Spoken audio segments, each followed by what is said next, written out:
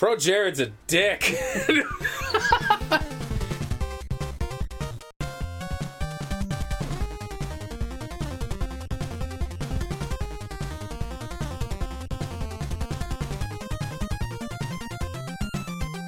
Lazy people sleep. Now, did you know that they debunked the myth that you need 8 hours of sleep? They say you're supposed to have 5 to 6. That doesn't surprise me. Yeah. Is that, like 5 to 6. I've heard that. I can't You remember only where need to it hit was. one full REM cycle, and then you don't But need they any said, more. they said that like 6 is like the optimal amount of sleep. Yeah, Because for adults if you- anyway. oh, For adults, that should be noted. But yes, I read that somewhere that 5 to 6 is where you should probably aim for. 8 you start to oversleep, and then it starts to affect you. Oh, gotcha. So I personally, I need to get at least 5 hours of sleep, but I try to aim for 6 hours. Mm-hmm, So yeah, I always hate do you that. people that can sleep normal. What are you talking about? I sleep from noon to 8. I get 8 hours of sleep a day. I sleep 7 to 9:30 That's because you're a douche. 7 p.m. to 9:30 p.m. and then I go to work. Oh, that's it? What an idiot. 2.5 hours. Otherwise, I lay on my couch all day just staring at the ceiling. You're a Food. Well, that was an interesting tidbit. That was There's not our- really an interesting tidbit, but it was a tidbit nonetheless. There's our opening. Yes. Welcome back! Welcome back to the Power Trip Gaming Powercast. Not going to say anything because I wanted to. Oh, did you want to open it? I wanted to open it, and All you're right. just kind of jump right in. All right, let me rewind that then. Let me bring that back. All right, here we go. Let's start that over. Welcome, everybody! Welcome back to another episode of the Power Trip Gaming Powercast. Now you're listening with power! See, that felt so much better. Just kind of Yeah. screaming it out. Power Trip Gaming Powercast. Yeah, That was beautiful. it was. Yes, it's another podcast. Kevin's here. Obviously, he never leaves. He never. I'm all right with that. I'm pretty much attached to this couch by now. You Pretty are. much. It's like You Jabba are the the Hutt couch. with his couch. He does have his own couch, doesn't he? He is our couch. Paul's on one leg. I'm on That's the how other. they transport him. Yeah. Who's your salacious crumb? What the fuck is a salacious crumb? The little. You have never seen Star Wars, have you? No, never. Wait, is Crumb that little fucker on the He's the little guy collar? that laughs all the time. Oh! I never knew he had a name. Yeah, Salacious Crumb. And Never. Yeah. and Kevin pointed to me because I am apparently Salacious Crumb, but He's got the laugh I for do it. have the laugh. Does that make me Leia? No, that makes you the Twi'lek that he's always got. Bib Fortuna? His name is Bib Fortuna. The Shuba. That's Jabba. Yeah. I know. No. There was a. Did you ever play the Knights of the Old Republic game for the Xbox? I haven't. Both- No. Oh, we You gotta play through fucking those. idiot. We're playing through those at some point. We are going to play through Yeah, those. I know. They're I so know that good. They're so good. I know. But they have dialogue for the Twi'lek. What is it? Twi'leks? Yeah. Yeah. Is that how you say? Yeah. Twi'leks or Twi'lek. something? It's Twilight- Twi'leks. Oh, Twi'leks. Twi'leks. Okay. Yeah. Like Twix, but you throw a whatever. Yeah, you throw a lick in there. Oh yeah, like a tongue. Ah! Well, that's a different tangent. We're gonna try not to do Pokemon. Get tangents back on this to one. it. Oh no, it's gonna happen because I already have the next topic of conversation. Oh god. No, but the Twi'leks have dialogue, and it's funny because even though the words are all different, obviously, because you know conversations, Sure. the words they say are all the same. Oh, Because sure, it's sure. like I don't think there's an actual language for them. Like there's an actual Klingon language. Like I don't think they have an actual language. Like did they No, ever 'cause create one? He speaks. Yeah, Bib Fortuna speaks it in. They have in Return of the Jedi. What is the Rhodian? The Rhodian was. They is have like their what own Greedo language is. too. Oh, Like okay. they actually have language. And it was flushed out. The Hutts have their own language. Yeah, it's Yeah, it's not. called Huttese or something. It's like not that. as like in depth as like Klingon or Elvish, but they have like an actual like setup. Like a of a it. structure. dialect, yeah. Okay, that's what I thought. But maybe back in the early Xbox days they didn't have one yet. But yeah, Or it was just too much audio, and they just fucked it there's a with it. lot of audio. Ooh, the Twi'lek women, baby. Whew. But, Whew. Always hookers, always. Those poor girls. but I mean, you do have other like main characters too, like Baba D. Flats. Disclaimer: Baba D. Flats is not a real Star Wars character. What kind of fucking name is that? Oh. But anyway, Sorry, I can't stop going back to that. What the fuck? Oh man. I'm listening. In case anybody's wondering, there's a channel we watch. We don't watch it per se, but actually, You probably put more Andy views on that watches it. channel than anyone. Andy watches it at least once a day. at least once a day. It's called Airsoft Fatty is the name of the channel, and just Google or YouTube search Jedi Conceal Meeting. Yes, that's right. Conceal. CONCEAL. Conceal, as if I'm concealing my identity from you. Yes. Jedi Conceal, and you'll it's priceless. It's so funny. It's so funny. That's where a lot of our one-liners have been coming from lately. Is that? Don't say ours. Well, but me and Paul. I was gonna say. Me and Andy go back and forth a lot with it. It's just so funny. Oh god. One guy is just such a typical stoner. Oh, man. he's so high off. Like, he's so high off his ass. Wow. Oh, it's so funny, and he's just sitting there staring. It's like, oh god. So obviously, as you guys know, the Pokemon movie came out. I know you said you didn't want to speak about Pokemon, but the Pokemon Detective Pikachu movie came out. What was that? Last week, the week before? I don't remember. Friday. Yep. Last Friday.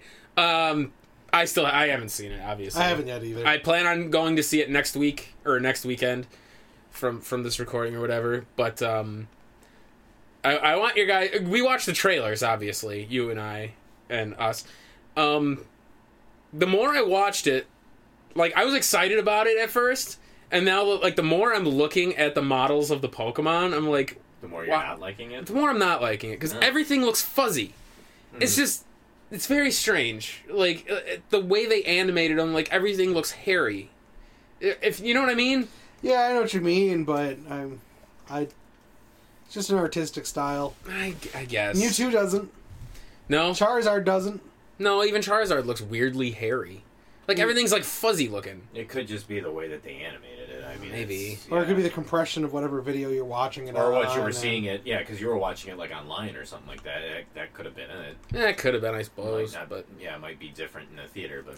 I heard the movie is super good, though. All I heard is... So it's based on the game Detective Pikachu. Right. And it was not able to... So it just opened up last Friday. It was not able to overtake Avengers... Endgame. No shit. Nothing. Well, Yeah. but Avengers has already been in theaters for like 3 weeks. You'd think that it would start kind of dropping down, especially with Detective Pikachu and I mean, people wanting like getting into that. Can anything really beat that movie at this point? To be quite honest, I knew it was John gonna Wick will kill it tonight. No, it won't. I knew it was going to be As much as I wanted to. It was gonna be a powerhouse movie. powerhouse movie. I never would have foreseen that it literally overtook Titanic as the second most highest grossing movie. Domestically, I think only. No, worldwide. No, because I'm pretty sure, pull up the thing. When fully adjusted for inflation, it's not in the top 3 worldwide. Domestically, it is, as far as I'm aware. I think you're wrong. Avenger. You're always wrong, Paul.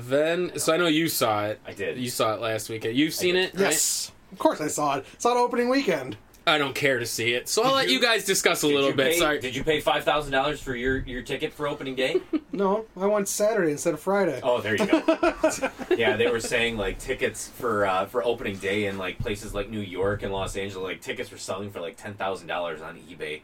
I'm like, why would you be that stupid? Like, you literally want to pay this much just to go see it opening day?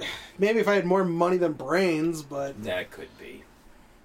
But yes, from what I heard, like, within 2 weeks, it had already grossed over $2 billion. And it's now the only movie that has grossed more is Avatar, but I can tell you right now... It's close to kicking This is going to kick Avatar out. And I think it's going to gross $3 billion. The only thing is, like, the numbers I had seen for Avatar didn't include the second run or something like that.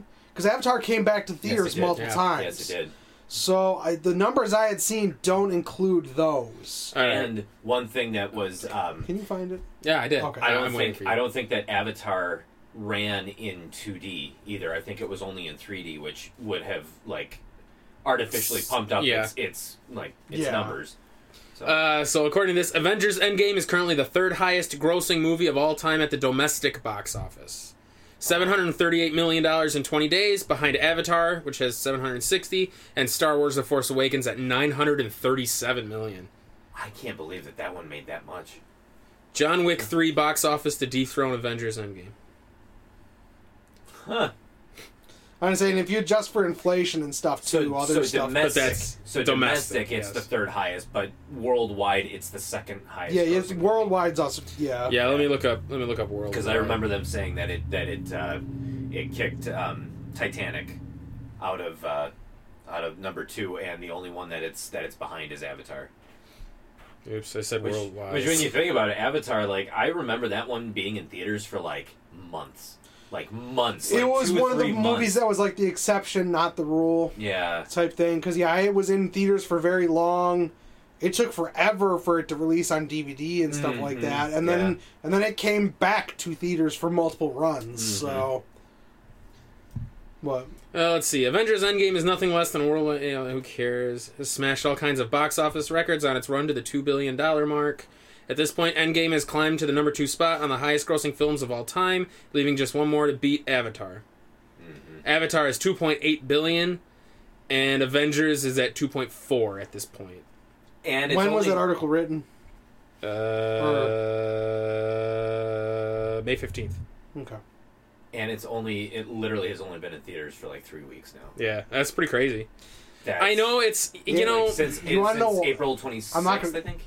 A big portion of it, like China, I guess all their theaters were selling out, but that's also where the biggest pirating market is. Oh, is it really? Oh. So they're they can't confirm it because obviously no one's in those theaters to check it, but they were saying that basically that it's because the Chinese theaters kept selling out and there were people recording it and doing getting copies of it. And sure, getting it for the bootleg, for pirating, and stuff like that. So, but then again, all the big movies that have actually can be shown in China, that kind of happens to them anyways. So, it's pretty crazy though. It's they say totally. It's a cinematic milestone. So, but actually, that reminds me, though, speaking of you talking about Detective Pikachu and how you don't like the Pokemon because they have that fuzzy, hairy tinge to it. What did you think of the Sonic the Hedgehog trailer? I loved it. I thought it was the most hilarious-looking cinema I've ever seen, and I want to put it on our bad movie night list when it comes out. So you can laugh all you want. I do. Oh my god! I do agree with everybody that Sonic looked a little bit too human for his own good. He looks ridiculous. He looked pretty bad. He looked really bad. Yes. However, Eggman looked pretty good. Dr. Robotnik, Jim Carrey as Dr. Robotnik, I was perfect. I was skeptical about. I was skeptic, and especially when they first. In the beginning, they show him with hair. He looks all kempt and stuff like that, and I thought, why does he have hair? And it's frickin' Jim Carrey probably just insisted that he would not go bald for this role.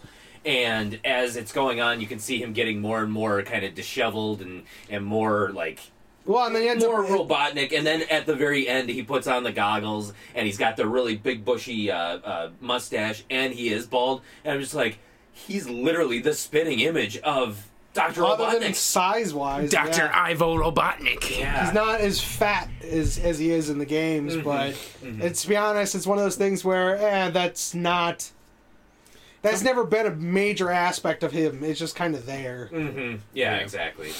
So I just thought it looked ridiculous. But it made me think of that because Sonic was he actually, when I first saw that, he actually did have that appearance where it's almost like that furry, but I guess he's supposed to be furry, but it's almost I don't know. It's there was something just off about the way, the texture of him. My biggest question with it is they, due to how big the backlash was for he looks like shit, change him. Mm-hmm.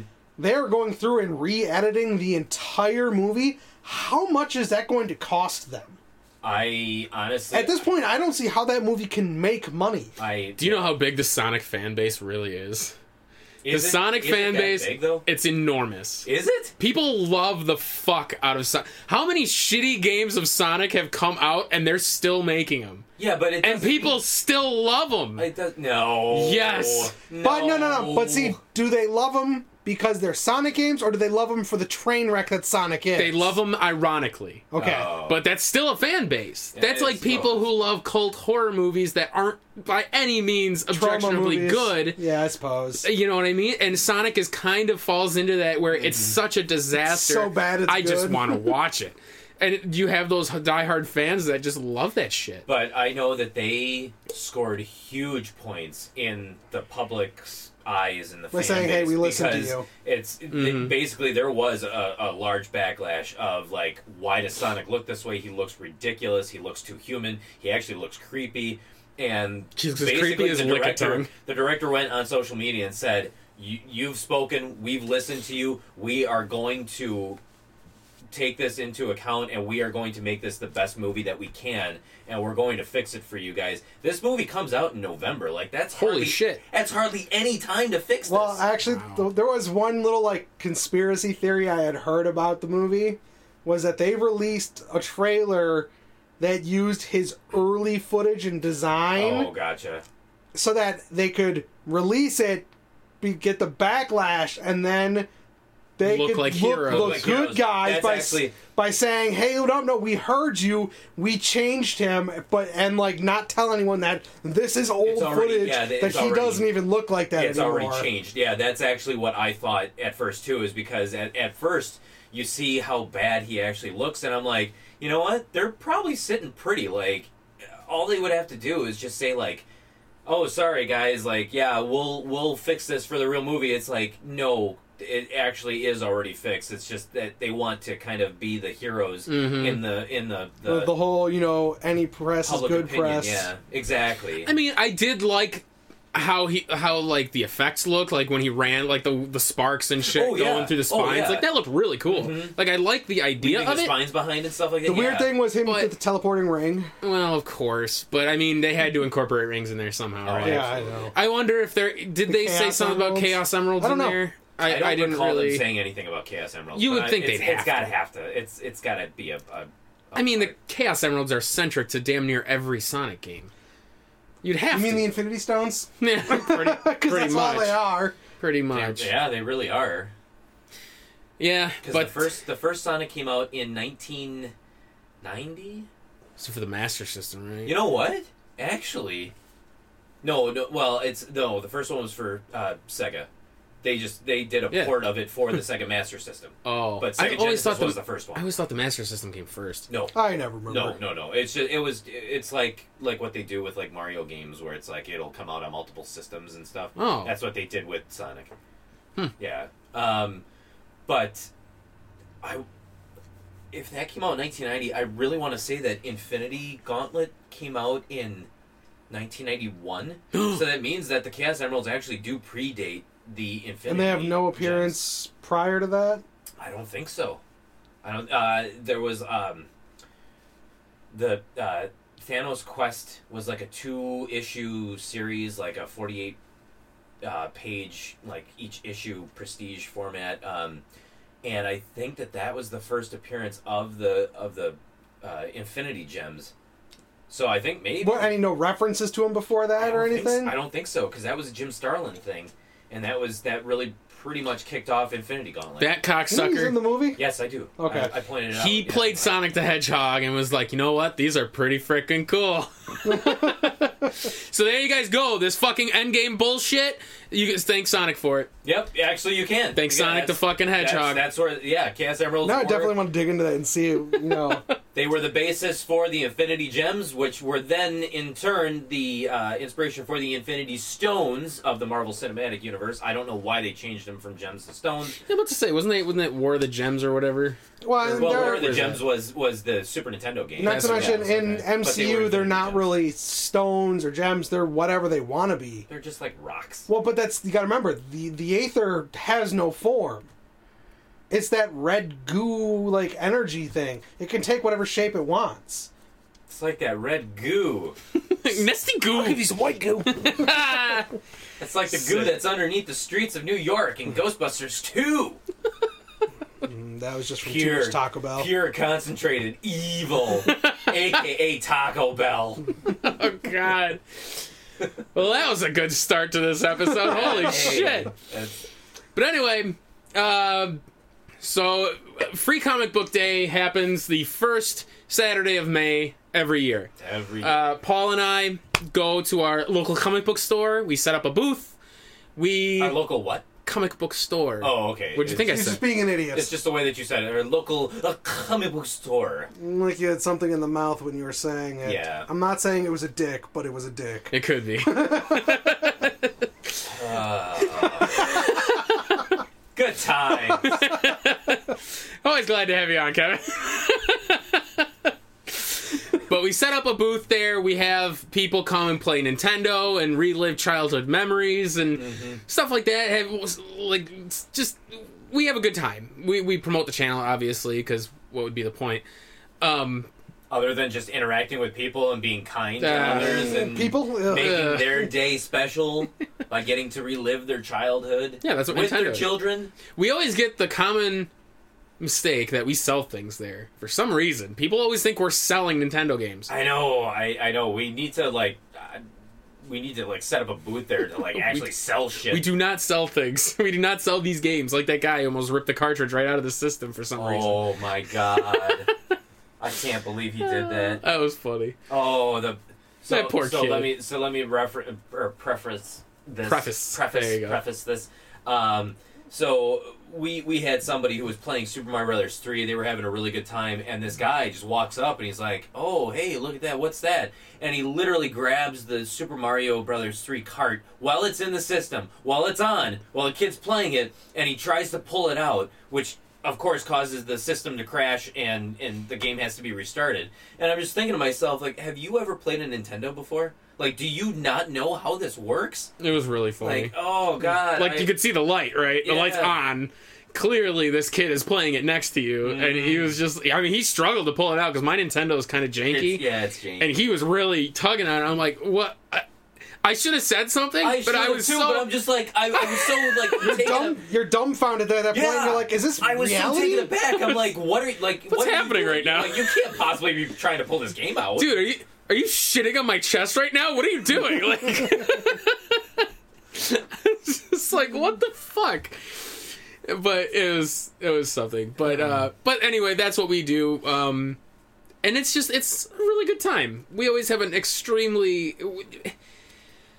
What are your experiences with it, Paul? I'm all flustered. Honestly, I know the people that own the comic shop that we go to. Are we saying their name or? Yeah, sure. Yeah, Okay. absolutely. It's Rockheads. So we go to Rockheads, the local comic shop, and they love. Paul's been going there for years to buy comics. I have. Those every over month? So- 10 years. Wow. So, and even before they were at the location they're currently at. Mm-hmm. So, but like they really love having us there, and like I know basically as soon as it's over, they're like, "So you guys are basically you're gonna be here next year for it and stuff like that." So.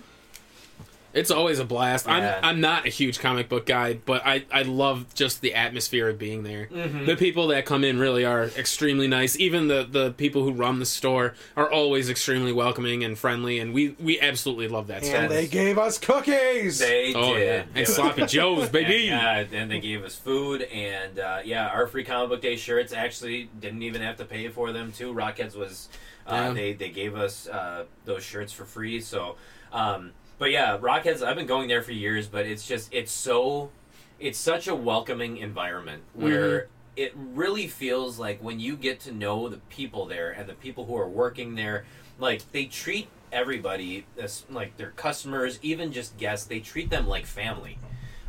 It's almost like you're just kind of having a conversation with somebody who you're really It's close like you're going to your aunt and uncle's house almost. Exactly. And that's actually one of the reasons I like Rockheads compared to some of the other comic shops I've been in. Like, you go into some comic shops, and they always had, like, the people working there and stuff always seem like they have that attitude of, you know, I'm here, I'm better than you. Like snobby-ish. Either that or buy something or get out. Yeah, they're very, like, this elitist almost mentality, but you go to Rockheads, Yeah, and it's like going to a family member's house and, you know, getting to see them and do stuff, so it's kind of nice. It's very... And they try to do what they can to, like, give back to the community, too. I know that Rockhead's just started a summer readership program. Oh, yeah, for kids. Yeah, for kids and young adults, too, where they can basically get a comic book a month that they can read, and they can discuss it, and they have these like these forums so that they can like actually... a book club. Yeah, it's like a book club. Yeah, but with... It's almost with the Pizza Hut style. Book it! Yeah, they also work doing, what is it, Kindred Kitties? Yeah, and all the time. They support Kindred Kitties. They've done a lot of charity events for Kindred Kitties, raising money for the animal shelters. So I mean, it's just they're such a good place, and yeah, like you said, I mean, when they appreciate our the time and investment that we put into just being there, when it truly feels like we're the ones who are honored and so full of gratitude and so thankful that they want us there every year, because we've just, ever since we did it the first year, we've just had an absolute blast with it, and it's been such a great experience. Yeah, we've done giveaways, and I remember when the Nest Classic came out and they were extremely hard to find. We managed to get our hands on one and we raffled one of those off. That was really cool. We've done challenges where people come in, you know, we have a list of challenges to like get so many lines in Tetris, or we had the Nintendo World Championship. Yep. Or last year we did a versus like challenge Paul and Andy, where it's like play a game that you like or do something where it's them going up against us. Yeah, it was really, really cool. I really enjoyed doing that, but nothing beats, and I think you guys will agree with me, there's something to be said about when a family comes up and the mom and dad be like, oh, it's fucking Mario Brothers. This is the shit we used to play when we were kids, you know, talking to their children, and you watch the children try to play it, and they are just terrible.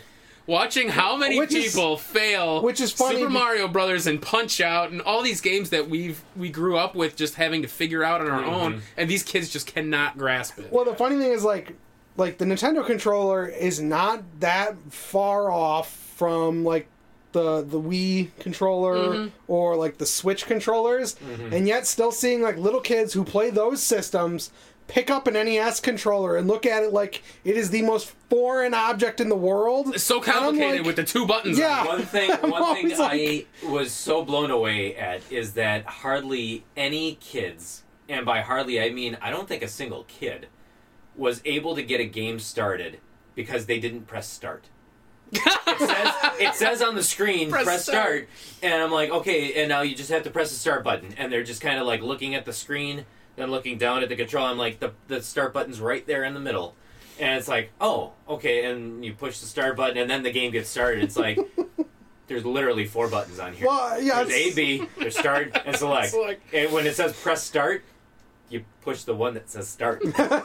Which, to be fair now, modern games, it'll say press start or press any button. Any button, yeah. Yeah, and exactly. It's like, come on now. So it's fun to really see the generational difference. The generational gap of that. But just the disparity between skill. But the thing that always gets me, and the thing that always makes it so worthwhile, is I love the fact that Nintendo, I think more than any system, really transcends time, because it really bridges the gap between parents and their kids. Oh, yeah. Because the kids, obviously, they see a video game.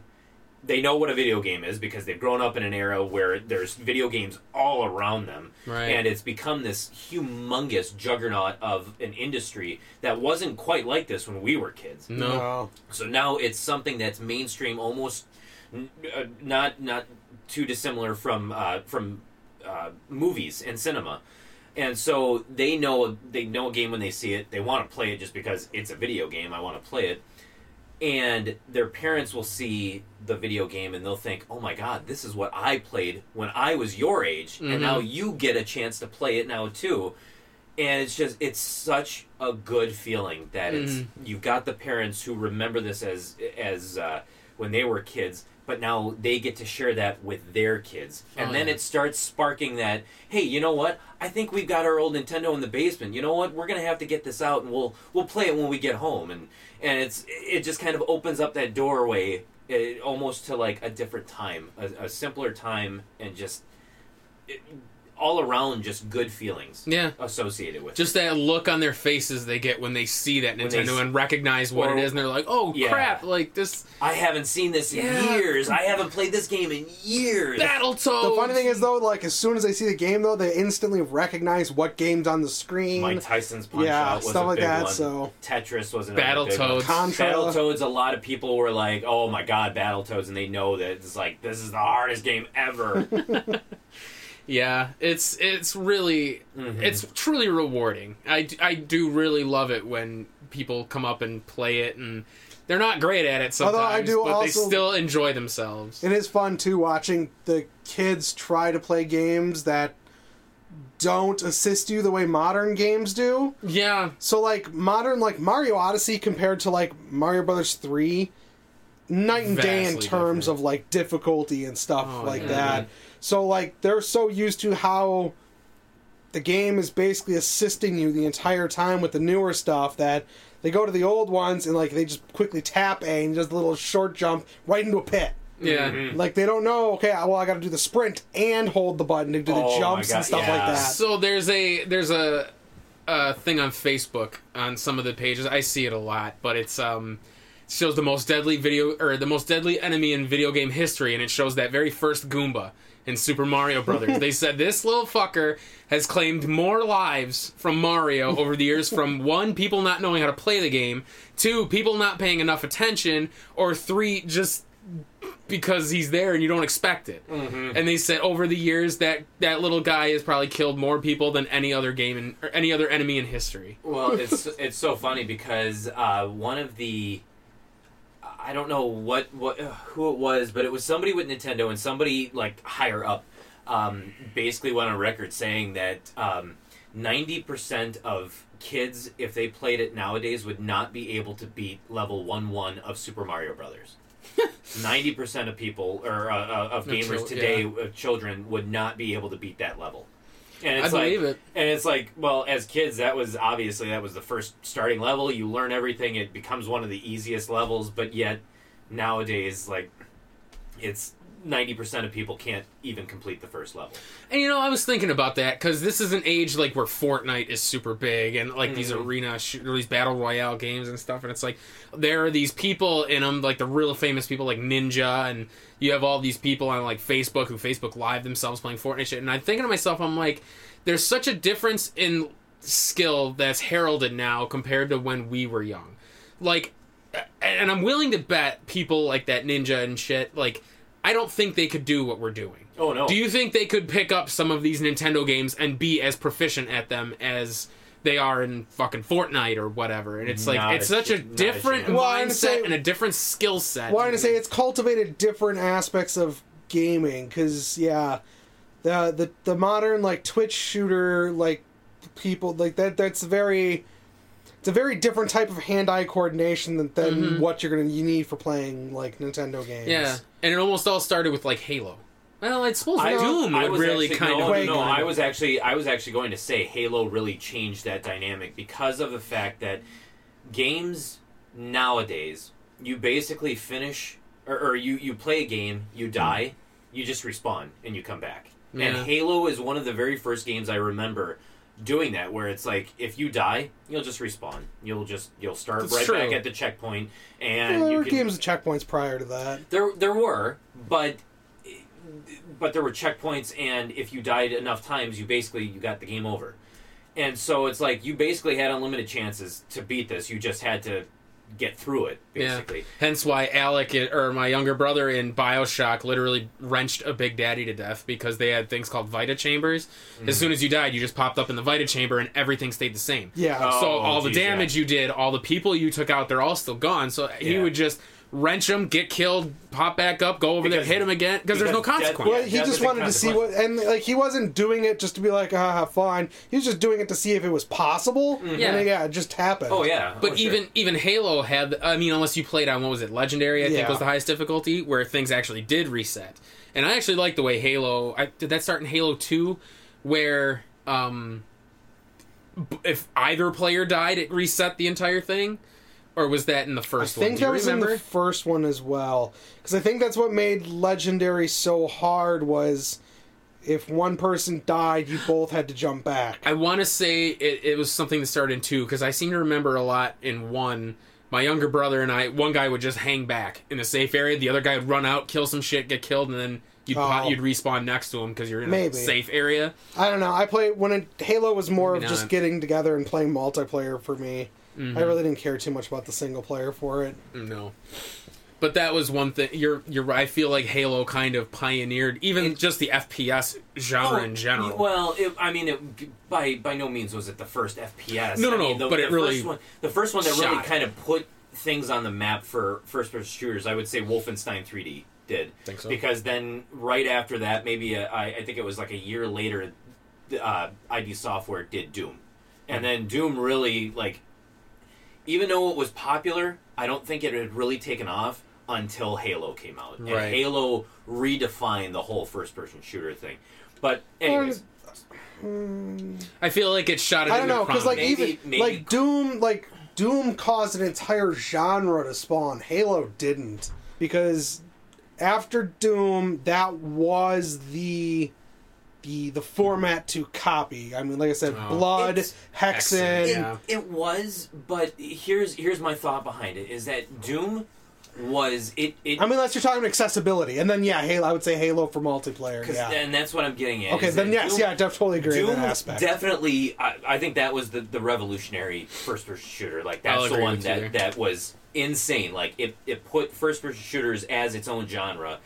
But it was still really only well known in gaming and PC. PC, but it's the people who are gamers, those were the ones that were just going crazy over this. It wasn't really widespread. Halo is, and then everything else after that, like Hexen and Quake, that was all just basically clones of Doom. But then Halo is what really elevated it to the masses. It wasn't just gamers who knew about Halo. It was everybody knew about Halo. Because I hate FPSs, but even I loved Halo. I feel like Halo was that game that brought FPSs to everybody. And it wasn't just the diehard gamers or the PC players and stuff. I suppose in that aspect. But in Halo also, we have Microsoft and Halo to thank for that's true. Online multiplayer, even local. Correct. Stuff like that. Halo essentially was pioneered and pushed the way for online gaming as a whole. I mean, Halo was the progenitor for Call of Duty and all these other just pure online like versus things. Mm-hmm. You know what I mean? So it's But anyways, how this kind of all wraps around too is that people like how you were saying Ninja and playing these first person shooters now. It's they have unlimited chances. They have respawn. They have all this stuff. But yet they can't handle playing a game like Battletoads, where you literally have 3 chances, and then you have 3 continues per.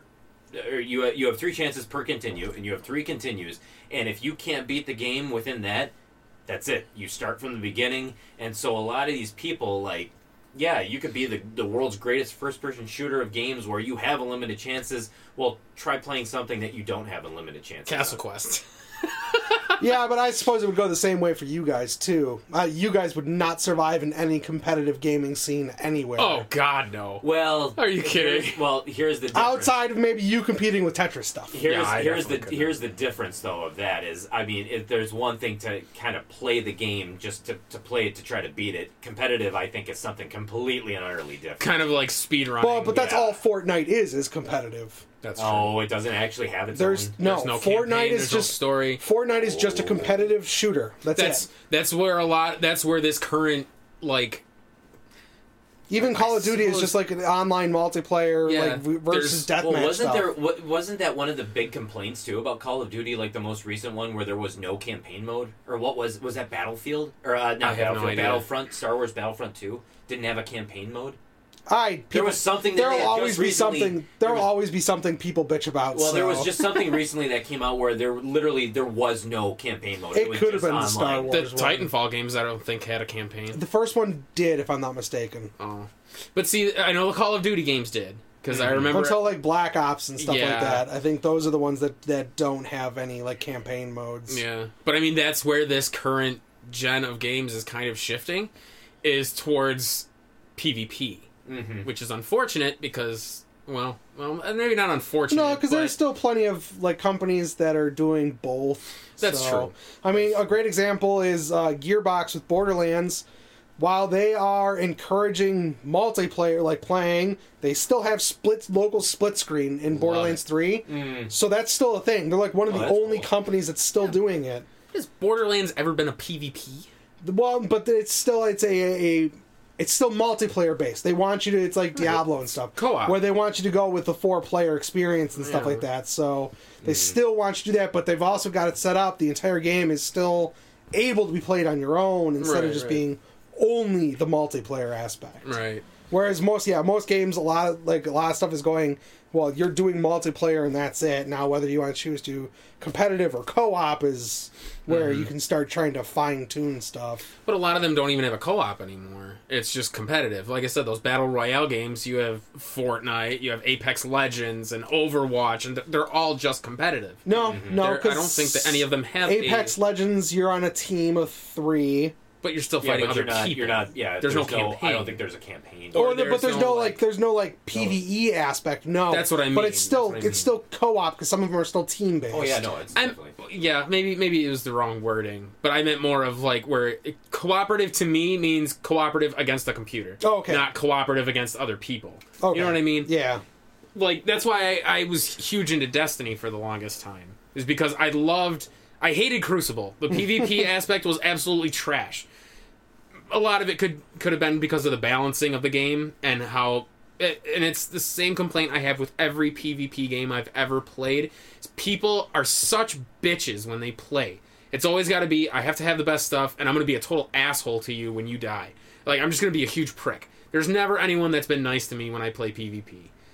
Like, and the language is going to be a little saucy here, but there was one time in Destiny, I remember, I got my ass handed. I was maybe like 3-26.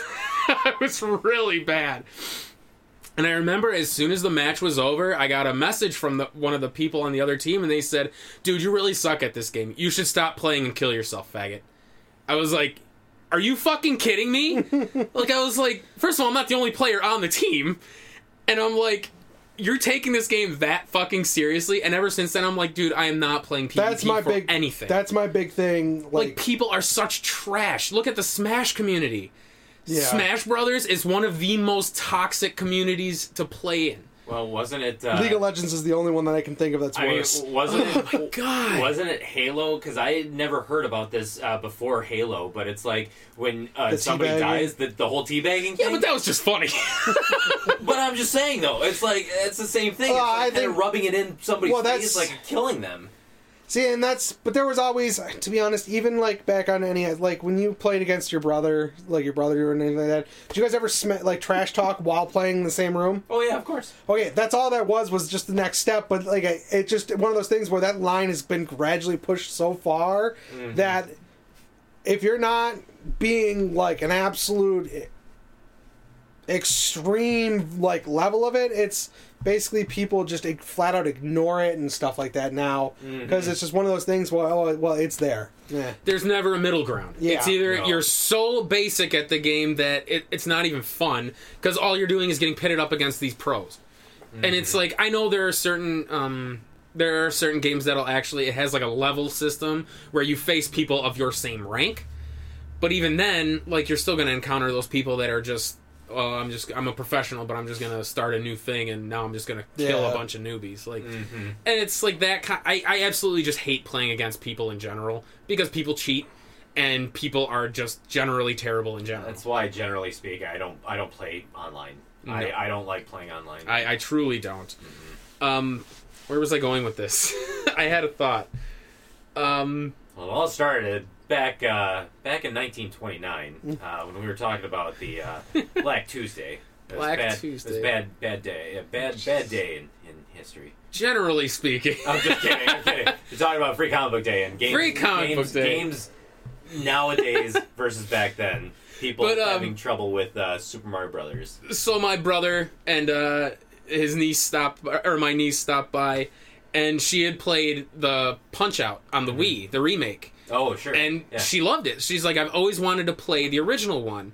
And it was just so fascinating to me watching her try to beat Glass Joe and, like, getting her butt kicked. Like, she didn't understand how to dodge, and I'm thinking to myself, I'm like, the original Punch-Out and the remake function exactly the same. She's played Super Punch-Out, too. You have to hold up and hit the button to punch, to punch high, and you dodge and stuff, and I'm thinking, but she also played with motion controls, I think, on the Wii. Now that I think about it. There is also a very, like, different feel to the game, like, especially with those to, like, punch the old one versus the new one. Mm-hmm. The new one is so smooth in comparison to, like, the NES game. And, like, I'm not saying, like, the NES game is choppy or anything like that, but, like, there's a weirdly stiff. They are very different in the way, like, it feels. Because, obviously the hardware makes a huge difference for that. Oh, yeah. So, but, I mean, she did eventually grasp it, and she kicked Glass Joe's butt. I think she beat Von Kaiser. Oh, no, wait. I remember. She lost a decision on Glass Joe. Lost on decision? Lost by decision against Glass Joe, by the way. You can lose by decision to Glass Joe? Yeah. It was pretty funny. I was like, oh, I didn't think that was possible. Wow. Sorry. That's gotta be an accomplishment. Like, that, yeah. If games could be retrofitted for trophies, that would be one that of would them. be a trophy. Lose by decision to Glass Joe. That would be a silver trophy, in my opinion. Holy cow, that would be a hard one to actually get. I'm about to say, it's hard. I don't even know how you lose by decision. It's just getting knocked down more and taking more damage? Yeah, you either have to take more damage and just not throw a punch. And just make it to the end of the match. Wow. I guess. That's funny. Oh my god. I wonder if there's a run you could do where you just have to win every match by decision. Do you think you could do that? Oh, yeah. Oh, absolutely. You think you could pull that off? Probably. God, that because all it would just be is knock him down twice and then just don't take damage. And then just let all the rounds go by. I feel like that would be easier said than done. Against some of these guys. Against some of them, yeah, your dodging would have to be, like, perfect the entire time. It would have to be. Yeah. But anyway, yeah, that was my one memory from this past Free Comic Book Day, was watching her play Punch-Out and start to put together the pieces of how to beat people, and it was just very fascinating to me. I always love that kind of stuff. Well, and one of my favorite memories from this past Free Comic Book Day was there was a young kid playing Super Mario Brothers 3, and so and he didn't know like any of the secrets and stuff like that, and so it showed him like where the warp whistle was in World 1-3 and where the warp whistle was in the castle in World 1. And so when you use the warp whistle on the warps, like when you use it at first, it'll take you to the warp screen. Right. But then if you use the whistle again on the warp screen, it'll automatically take you to the next World tier. 8. Yeah. Well, no, not to the next tier, to the final. Does it really? Yeah. Oh, I didn't know that. Mm-hmm. And so I did that, and basically then was like, okay, and now you're in World 8. You are in the last level of the game, and the look on his face was just like, I'm at the last level of the game.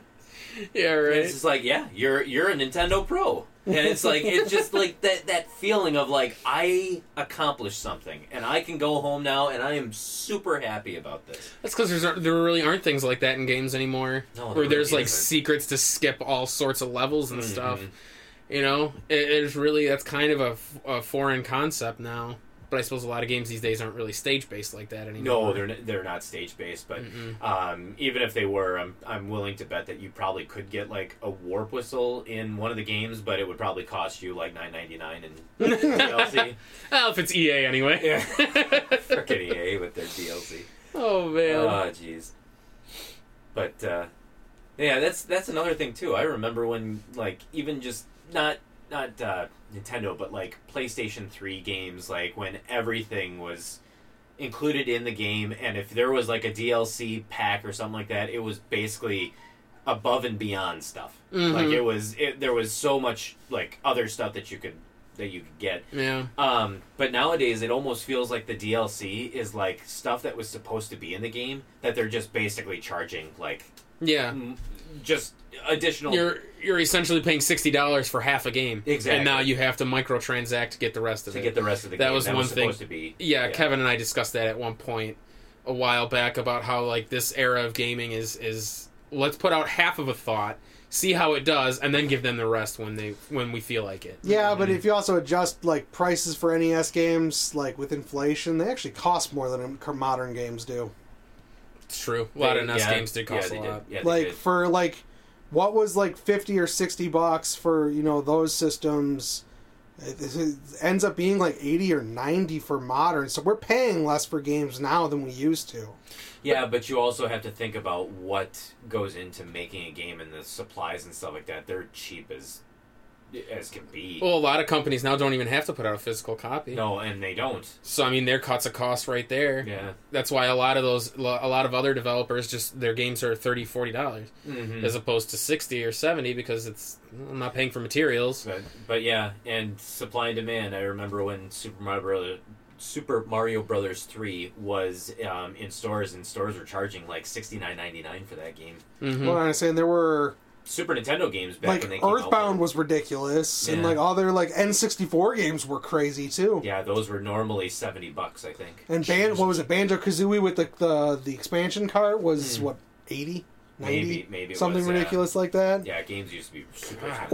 Well, it always cracks me up. That's like, I always hear people bitching that like, yeah, games are expensive. They're expensive. I'm like, it's in the grand scheme of things, they are not. Now, granted, yeah, like some companies, like what is it? Like Koei is pretty bad for it. Oh, we're gonna release 50 different fucking costume packs for Dynasty Warriors 3, and each one of them is gonna cost like $2, and it's like, well, okay, yeah, when you're looking at it like that and on like a Super Nintendo or PS1 game, that would have been unlockable content. But at the same time, you also wouldn't have 200 characters to be able to play you wouldn't as. Be able to, yeah. I mean, I fall for that every time, to be honest with you. Like in the Tales games, I'm just like, it's a few dollars to make them look cooler. Like, I always buy the stupid little costume. Believe me, I've been going back and forth on Berseria for that. I'm like, I want these costume packs. I don't want to pay that. Right? Mm-hmm. I do it a lot for some reason, just because I like games that do it for aesthetic rather than like necessity. Part of it. Yeah. Yes. Mm-hmm. Speaking of that, actually, what do you guys... Did you watch the new Final Fantasy VII trailer? Yeah. That new one? What did you think? It looks really pretty. It looks pretty. And I'm just going to say this because I don't know if you guys have seen it. I have no issue with the way Barrett speaks. I heard that there's a big hubbub about that. How does he speak? I don't really remember. So, is it like... Remember in like the original game, Barrett always spoke in the yos and stuff like that? Yeah. And, well, I guess people who have never played FF7 are now taking offense to it. Are taking offense to it because it's speaking in a stereotypical way for, like a black man. And it's like, well, you've never played the game. You don't know what type of character he is. Barrett is by far the most likable character in there. I love Barrett. He's a leader. He's the leader of a resistance. He has his own business, which is doing amazing. He is raising his friend's kid as his own after both her parents die. Well, mom died, and then later you find out Dine's still alive, and then he dies. But and I hated that scene. And he's doing all this shit. Like compared to Cloud, Barrett is fucking amazing. Well, and Cloud is this little emo shit that needs to be shut up. And even back then, I mean, people, when Final Fantasy VII came out, they didn't have a problem with how Barrett was talking, and Barrett was actually one of the most beloved characters from, I would say, all of the Final Fantasy series. Although I didn't know this. Apparently, when it was re-released at one point, they only had a very short time when it was originally released. They only had a short time to translate the game. Yeah, a single person did it within 3 months. 2 weeks. And Jesus, one person. There is actually the newer versions that have been released on PS4 and I think Switch have all of the retranslated dialogue. So if you actually go back through and play it, the dialogue is not how you remember it. Oh, like when he talks about the big old pizza? Yeah. Well, and then, like, I guess they fixed, like, audio bugs and stuff like that. Like, so they've actually, like, re-releases of FF7 have actually fixed a lot of, like, the issues with the original versions. Apparently they didn't fix the graphics, because that game is still ugly as sin. It was, for the time... It wasn't great. Even at the time, it was ugly as fuck, dude. See, I didn't have an issue with it. I mean, at the time, I didn't either. Until, like, FF8 came out, and then I saw how they looked, and I'm like, dude, FF7 looks like trash. Okay, yeah, but that was still, like, their first full push to that style. It was the first 3D. That was the first 3D Final Fantasy game. So, yeah, back to the trailer for the remake. I think it looks really good, and honestly, I'm actually impressed with the voices they picked. And I got, like, although the voices for this trailer were different than the voices in the original remake trailer. Really? And, like, there's been other graphic upgrades and stuff like that. So, I don't know. I'm kind of looking forward to it. Although they haven't... Kind of worried because they haven't really talked about if they're still doing episodic or not. It probably is. I'm willing to bet it's going to be broken down by disc. So it's disc 1's going to be 60, disc 2 is going to be 60, disc 3 is going to be 60. Although disc 3 maybe not. Because disc 3 was really only the fighting remember, they're Sephiroth. also rearranging and expanding on the story. Oh, maybe then. So who knows? But it's one of those things where I'm excited for it.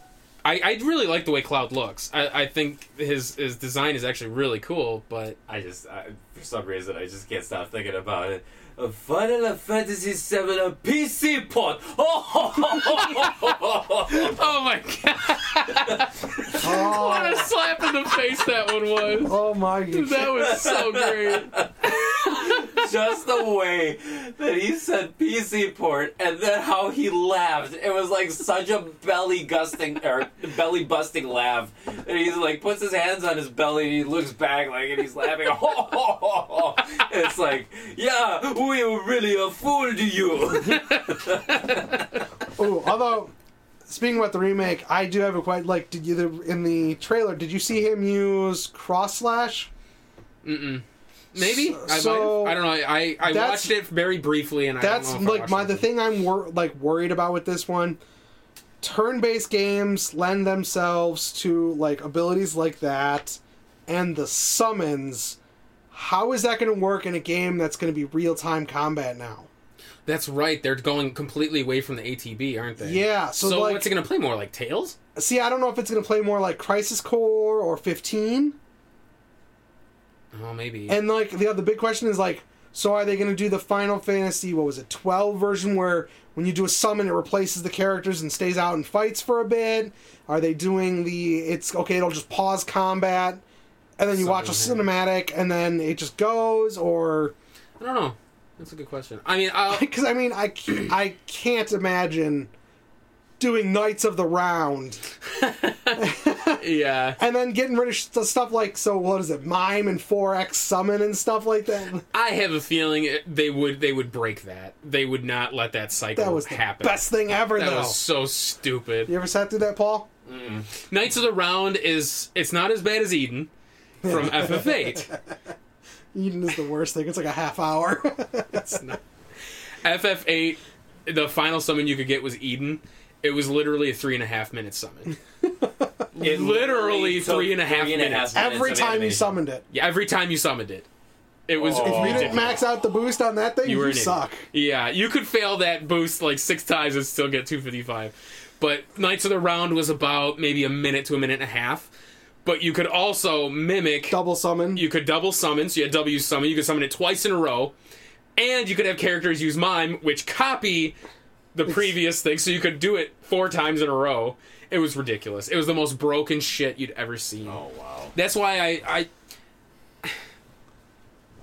Sorry, Kazzy, I know you love Final Fantasy VII, but I do not have a sentimental bone for it. I thought the game, it's not as good as people tout it to be. You think it's overrated, huh? As hell. I did not like it as much as I liked 8 or 9. See, I would say I'm in like the odd one out because I loved 8 and everyone else seems to hate 8. So I think because people are so... It's very divisive. Yeah, they're so divisive on, like, is he dead? Is he not dead? Like, what? Well, not just that. Is like after 7 did kind of set a standard, and then 8 basically said, "Yeah, fuck that standard. We're doing this instead." But see, 8 I feel took so much from 7. 8, like Squall was just a more whiny Cloud. Yeah, That's because he actually talked instead of just nodding. And at least Squall was Squall in this one, or whatever. His memories were his, or whatever the fuck. No, they weren't. No, they weren't, because they all grew up in the orphanage. But nobody remembered. And then we go to space! Space! But, like, 7 just... I'll admit, 7 made more sense when we got the whole story. Like, through Crisis Core and all that. Like, the story made a lot more sense. Crisis Core was better than 7. I agree, actually. But it's like 7... I don't know, like... I know it was pivotal in gaming when Eris died. Because that was, to a lot of people, the first time they've ever killed off a main character, which is completely unfounded, because they've done that in games before many, many times. I mean, Phantasy Star 4 did it with one of the main characters. Chrono Trigger, you lost the main character, and you could keep him dead if you wanted. Yeah. So it's like, it wasn't the first time a main character actually perished and stayed perished. But people, for some reason, credit Final Fantasy VII as killing off a main character. As, like, one of the first. Where was I going with this? 7. Oh, but I just... Something about 7 just... I don't know what it was. See, to be honest, as far as PS1 era RPGs go, Xenogears blows it out of the water. And that was actually supposed to be a Final Fantasy game. Yeah, I remember you saying that. Until it was too different, and it touched on subjects they didn't want to touch on or something like that. Well, wasn't it very religious? And political. Yeah, so I could see in that era. So they were just kind of like, yeah, this isn't Final Fantasy, but you can still do it. So, and then like Legend of Dragoon beats FF7. Dragoon, I didn't care for. Volcano. Yeah, you could shut that off. No, it just. FF8 was good. I liked 8 because it was more of a love story. It wasn't so much focused on, ooh, I'm a whiny kid and I hate this guy. You know, it's just, you stink, mister. You stink, mister. It's to be honest, 8 just reminds me of you two. What do you mean? What? You're Squall, he's Cypher. Yeah, that's true. Douchebag rivals.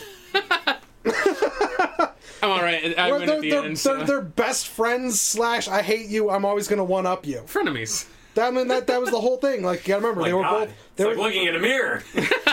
They were the only two in the academy with gun blades. As soon as Cypher cuts Squall, Squall cuts Cypher in the opposite way.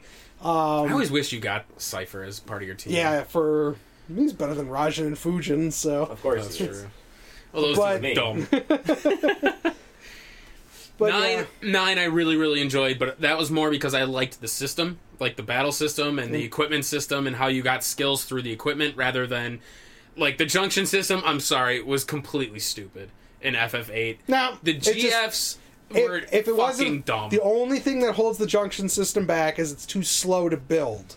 Even that, like, you could overpower yourself so early in the game. Well, yeah, that's the and point. It was so time-consuming. FF7, the materia system was okay, but goddamn was it a grind to get those fucking, like, materia to level up.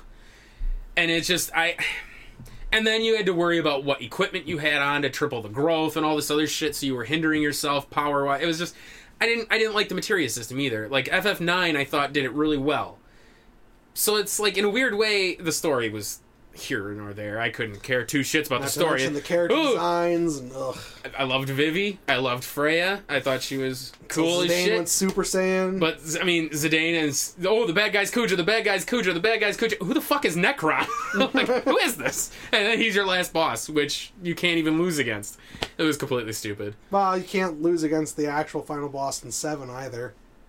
Well, I don't consider Sephiroth. When you go to the one-on-one fight with Sephiroth, you automatically get Omni Slash, you automatically get the limit bar. You cannot lose that fight. I feel like Saber Sephiroth is the actual true final boss. That's more of a cinematic, symbolic fight. Like, the fight against Necron is a legitimate final boss. All of your characters have re-raise. all of your characters have regeneration, so it's like you literally can't lose. But maybe that one's kind of the same thing. It's more symbolic than anything, because Kuja technically would be your final fight. I don't know. It was 9 was bizarre. But I digress. 3 times. 7. It's like a digress inside a digress inside of a, Oh, God. of a digress. This is like Inception of minds. Yeah. Free comic book day. I don't know. Oh my God, is that what we were talking about? Whoa. This has been a very roller coaster of an episode. I honestly don't have much more to say on it. I love going. I look extremely forward to going again next year. I love Rockheads. I love going. It's such a great thing. I'm glad we were invited. So what would you want to do differently if and when we go back to Rockheads for Free Comic Book Day? What do you want to do that's like different than what we haven't from what we haven't done? I got one. Well, we always only ever bring NES games. Mm-hmm. I would love to do other systems.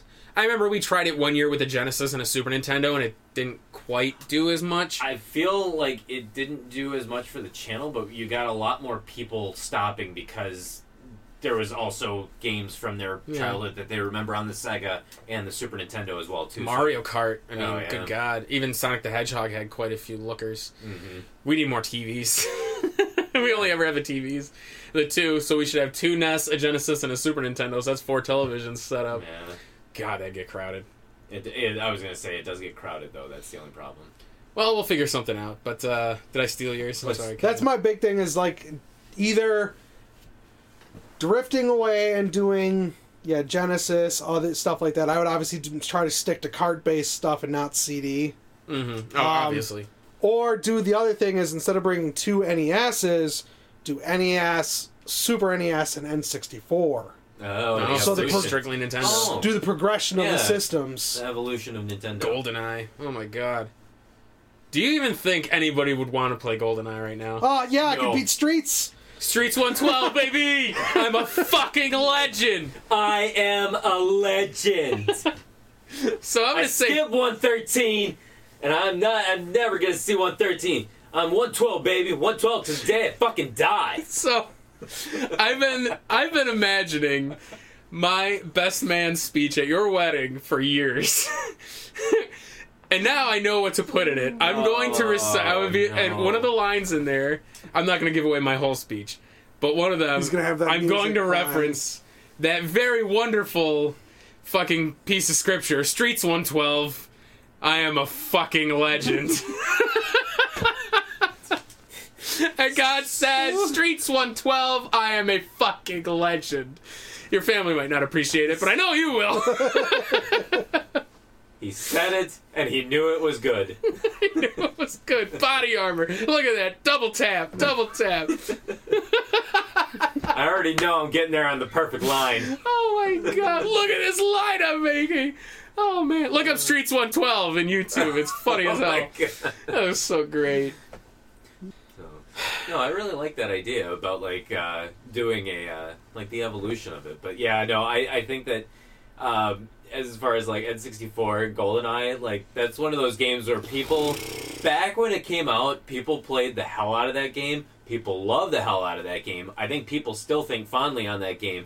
However, if they saw that game now on an N64, that game has not aged gracefully. It looks is terrible, and it's almost borderline, at least to me, it's almost borderline unplayable. Well, especially now, if you're used to, dual stick for one to look, one to move. Yes. That's not how it was. It was move with the analog and then up, down with arrows and stuff. It was weird. Yeah. Unless it you were was bizarre. Unless you were holding the thing to get the reticle up, and then you could move that with the analog stick, but you didn't move when that was going on. God, I forgot about that.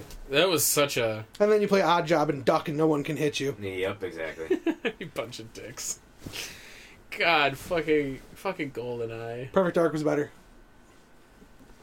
Perfect Dark was Nintendo as well. Honestly, I didn't... That's right, it was Rare. It's the same company. Oh, yeah. I actually, to be honest, didn't play much on 64, other than Ocarina of Time and Majora's Mask and Jet Force Gemini. Jet Force Gemini, Armorines. You were was more of another a one. PlayStation kid, weren't you? Dreamcast and Saturn. Oh, that's right, Saturn. Yeah, they had all the systems that failed. Yeah, yeah. And yet, it's cult classic followings now. And yet, people love the shit out of them. They're still making games for Dreamcast. And yet, where are all your Sega Saturn cases? Whoopsies. Ooh, I have the ones that matter. Panzer Dragoon Saga, Dragon Force, Albert Odyssey.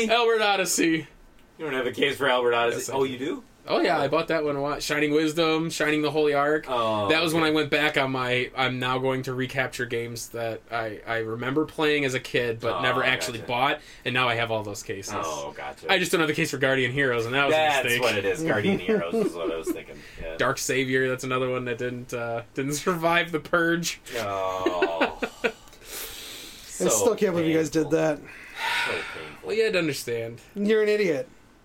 Back then, No, you were an idiot. they took up so much room. I know. We didn't have the space for all those fucking cases. You should have. You should have. I would have just put them in a box and then put the discs in the binder like you did.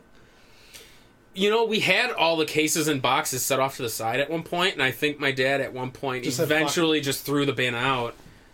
That was a mistake. Oh, you're in troubles. That was stupid. Yeah. Okay, if you could take any game from PS1 or well, we'll say PS2 or earlier, and give it the remake treatment that Final Fantasy VII is getting. Phantasy Star 4. Okay, why? It's one of my favorite RPGs of all time. It's one of my... Do you think it would survive transitioning from that style to a modern style, though? Oh, absolutely.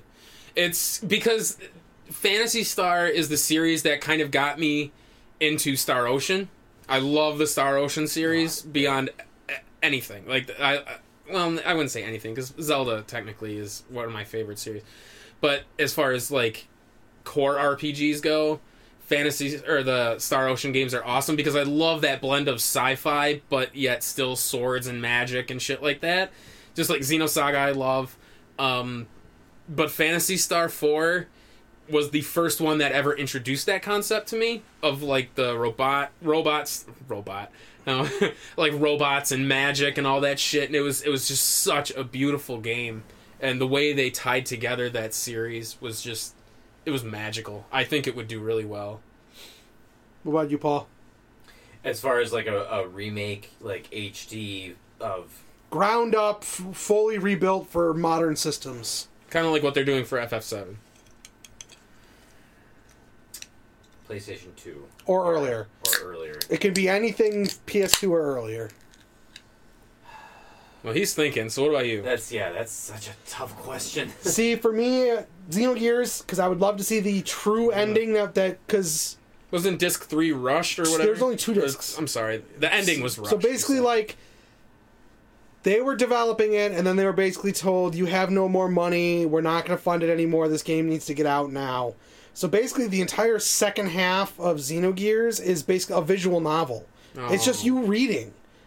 And, like, there were supposed to be entire segments you were supposed to go and do. I would love to see everything that they were planning with modern graphics and being able to control the gears in, like that style. It'd be amazing. You know, that's one thing that that's always like super disheartening is when you see franchises that kind of drop off before they're concluded. Too Human was one where it's like the first game set up such a good series and a good concept, but like that, what happened to that? Like that entire series, like because they used the engine and they weren't licensed to use the engine, so they lost a lawsuit. Ouch. So that developer went bye-bye. Who was the developer for that one? Do you remember? No, I can just look it up. Yeah, I can't remember. All right. Well, anyway, what about you, Paul? So a game reimagined from the ground up. I think this one had so much potential, and I really wish that they would go back to the series, but obviously they never will. But the original Clock Tower. I honestly think that Oh my god, that could be amazing nowadays. Oh, absolutely. And I'm not saying like First Fear. I'm saying like the very first PlayStation 1 that we got, Clock Tower 1 with but I feel like seeing Scissorman would like it really has a lot of potential. The story, the absolute sheer Panic. Scissor Man. Sick! Oh, see what I did there? Sick burn, bruh. I feel like there's so much potential, and it's just they could go back to it and really make it just an incredible, like, just survival horror game. I feel like that game, but like in the way they did Resident Evil 7, The VR. like VR Yeah. or that first person would translate beautifully. Oh, absolutely. And then do like eventually if they ever did do like a haptic system where you could like touch and you get like the scissors through the chest or whatever and your thing shinks when you're hiding in the closet. That would be so cool. Oh my god, that would be terrifying. That would be cool. Could you imagine just walking and all of a sudden the scissors just come through the walls? Just that would be so neat to see, especially since this is such an era of jump scares and stuff like that.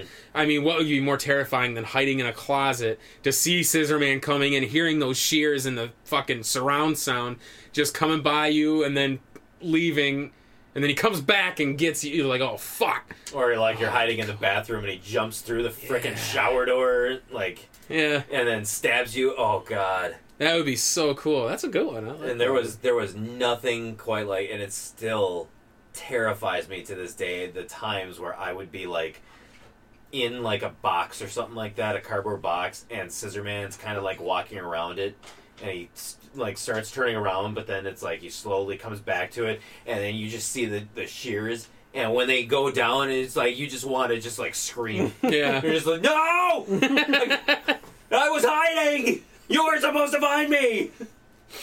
That's awesome. Yeah, that would be a good one. I would like to see So that. I truly think that it's like the whole like Clock Tower series, like it's one that they could go back to, but it's so obscure at this point that I don't think that they would ever seriously consider. Like, Yeah. There's no way that they would ever make a remake of it. So I could almost see them doing like a Fatal Frame with like on the Switch or something where you Fatal like Frame would be interesting. where Yeah. because you had to take Taking pictures with the pictures. camera obscura or whatever, and you could like with the That's how tablet you- or that's something how you even you revealed- could take the picture. It'd Yeah. be really neat. You revealed the ghosts that way and Yeah. made them. You would kill them basically by Yeah. taking their picture. That would be really neat to see. Okay, what's a game you think like you would like to see another one in a series? Like there are so many series that have ended. Like I said, Phantasy Star. That the online games haven't ended, but the main series games did. But that's not my choice. But what game would you like to see them like pick up and continue? Kind of like what they did with Mega Man. How Yeah, Mega for me, Man all of a that's sudden easy. got 9, 10, 11. Like It's so easy for me. yeah, Legacy of Kain. yeah. That story that's right. still isn't finished, and we're never going to see the sequel. Ugh. Yeah. And, I mean, the last game was PS2. I mean, granted, they did like Nosgoth, which was a competitive shooter for PC, but that doesn't Lame. count. And then like the one game that was being developed for 360 and PS3, I think it was, got canceled. So it's like, but Yeah. that's a story. Like the story of Cain and Raziel isn't even finished, and That's so yeah, so that sucks. That's a tough one even for me actually. Now that I was thinking about it, because like especially in the PS2 era, you had the Wild Arms games. Yeah, They that'd had be 5 kinda Wild fun. Arms games. They had 5 Suikoden game. Well, 5 main series, and then they had Suikoden Tactics and shit. Grandia is another series that would be awesome to see another one of. Breath of Fire even ended Oh, yeah, ended that- with 5 Dragon Quarter, which was an unfortunate ending. But like, there's so many. Don't good you love the D cells? Oh, shit, the D-dive system. What a... I did like Dragon Quarter. I really did. Or I wanted to, anyway. I kind of liked the concept of you play up to a certain point, you died.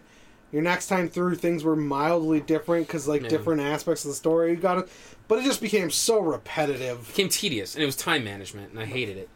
But I wanted to love it more than I actually did. But, I'm going to say Wild Arms, actually. I would love to see a Wild Arms 6. Because I've always liked that...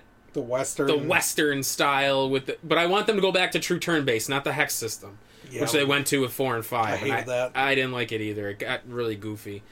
But I would love to see the turn-based again for a Wild Arms 6. That Western magical, the golems and shit. Like, that was so cool. What about you, Paul? Silent Hill. It's an easy one. Yeah, Silent Hill. I can't think of anything else like immediately that I'm just so gung ho. Like I want to see a new game in the series made. Pokemon! No.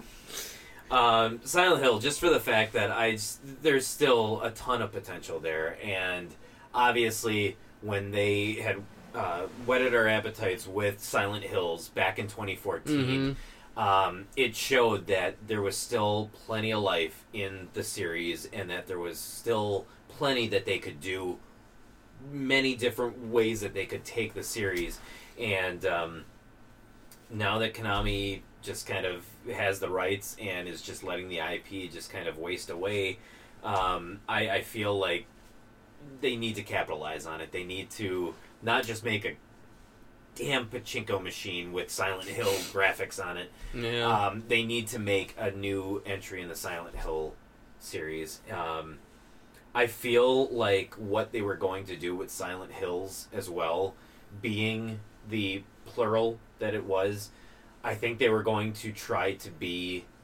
They were going to try to actually tie everything into a larger universe. Like, all of these anthology-type stories where it's each one, with the exception of 1 and 3, having, like, being a direct sequel to... 3 being the direct sequel to 1. But each story was, in and of itself, its own self-contained story, where there may have been Easter eggs in each one, so that there's kind of nods to the universe existing. But I think Silent Hills was actually going to try to explain that even though these are all different stories, it's all taking place in the same universe. Yeah. And this is how we're going to connect those dots. And I still think that they could do that, and it would still... I don't think it would diminish the quality of the past games. Absolutely I think not. I think it would enhance, and people would actually love to go back to those old stories, knowing that that's what they were doing. I just feel like there's so much opportunity with it that it's just it's completely wasted in the hands of Konami. I agree. And it's always one of those things where it's like, I love what Konami has done in the past, but I will never ever again support Konami because of how bad they are with managing their IPs and what they've done. They are the true definition of cutting off their nose to spite their face. Like, it's just... That's literally what it boils down to. At this point, they're also doing everything they can to try to rub dirt in Kojima's face. That's what I mean. They're literally like, cutting everything they can do to literally cutting off their nose to spite their face. Like, they think that they're getting back at Kojima by doing what they're doing when it comes to, like, the Metal Gear franchise. And it's like, you are literally only hurting yourselves and the fans who want more Metal Gear Solid games.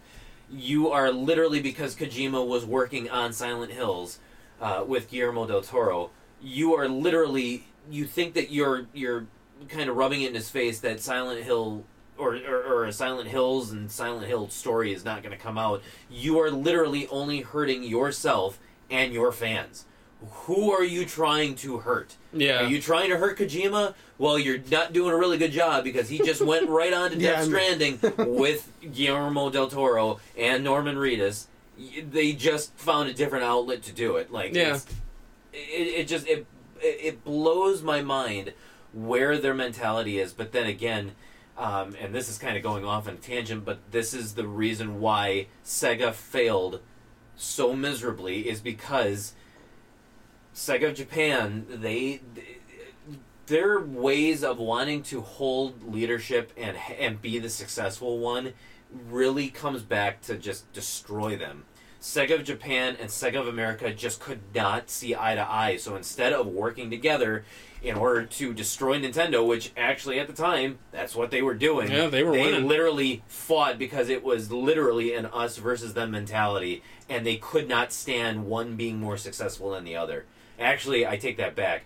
Tom Kalinske, who was the president of Sega of America at the time, he knew that the only way that we're going to win is if we work together, and he was trying everything he could. Sega of Japan wanted nothing to do with that. They wanted to be the famous one. They wanted to be the more the more lucrative, successful company.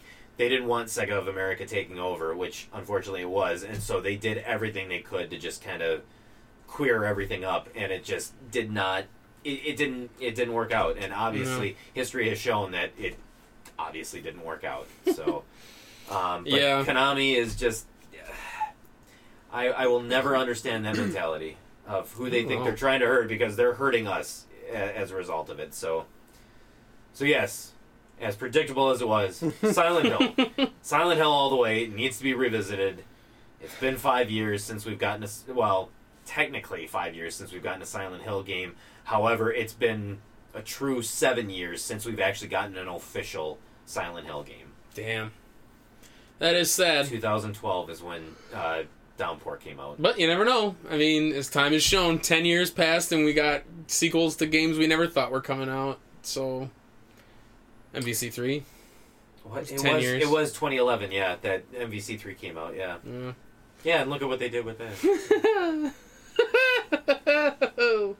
One of my biggest gaming disappointments, but yeah. For me it was. I just remember playing it when it first came out, and I was just so, enthused with it, and, I liked it for about a week, but I did too. And it's funny, because I always pictured myself as a fighting game guy, I liked fighting games. I really don't. I used to be. Huge. When I was a kid, you had Mortal Kombat, Killer Instinct, Street Fighter. That was really the golden age of fighting games back then when I was a kid. And so I was I love fighting games. And then I think after PlayStation 1, I just kind of started falling away from fighting games because it just wasn't the same. It was more so about fighting online and playing people online. It's I didn't really care for that whole aspect of it. Yeah. It was, I don't know. That's just me, I guess. I know, obviously, the fighting game thing is huge. It's one of the biggest competitive things. The Tekkens and shit like that. But, yeah, that's all I got. That's all I got. Unless either of you guys have something else. No, I can't think of anything. At least not for this. No, we should probably just end it right here. Yeah. Or I'll cut out this little bit. We should probably just end it right here. Hey, Paul, you think we should end it right here? We probably should. Let's throw the ending in. That's right. All right. Well, hopefully... We should probably just end it here. Oh, you fucking guy. Some bitch. Well, what are some series you guys wish would get revitalized or get the remake treatment? What are games you wish... I don't know. Oh my god, you're really having some trouble here. So tell us... the other one working! What? I'm the only one doing the heavy lifting. I'm the only one doing the heavy lifting. Well, maybe Thank if you you. freaking lifted some weights once in a while, it wouldn't be so hard to do the heavy lifting. And you lift weights and you're terrible. I do, and I'm bad at it. You are. No, tell us, what games are in your mind? What games are you most nostalgic for? What system was your favorite? A lot of people talk about the Nintendo. Personally, mine, which actually shocks a lot of people, I would say Super Nintendo is actually my favorite system of all time. It's not Nintendo, even though I have a lot of nostalgia for Nintendo.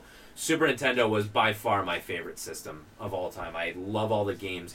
But, were you a Sega kid? Were you a Nintendo kid? What system was your absolute favorite? What's the one that transports you back in time once you see it, once you start playing it, and it just kind of brings you back to those easier times? What game is it that you plug it in, you see that screen, and you're no matter what, you could just plug it in and play it forever? Your eyes light up, like Symphony of the Night, where it's no matter how many times I turn that game on, I know I'm in for a good time. What game is it? What is it? What is it? Blood. What the fuck? But yes, there you go. Hit us up on Facebook. Hit us up on Twitter. Go to powertripgaming.tv. Takes you right to our YouTube channel where you can watch us play our way through the NES library of 678 games. And shit. You can watch us make complete and utter fools of ourselves. You're already listening to us do it. Why not see it? Every time, and without fail, we will sound like absolute morons. Especially in this episode, because this one had no concrete fucking focal point. Correct. Whew, this was just one giant tangent. This was painful. Wow. Only got one thing to say. What's that? I'm sorry you people had to listen to this. Fair enough. Hey.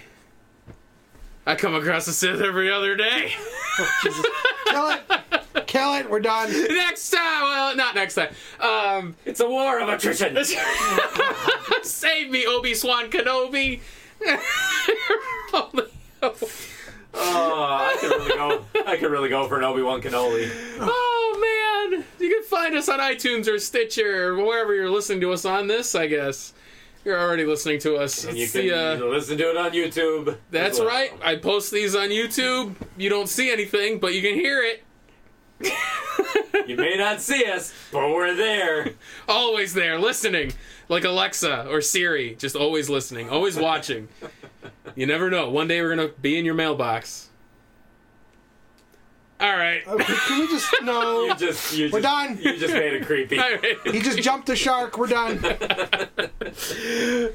this is the Power Trip Gaming Powercast. You were listening with power. Fuck We're me. going to be in your mailbox. Yeah, that was a little weird. Why?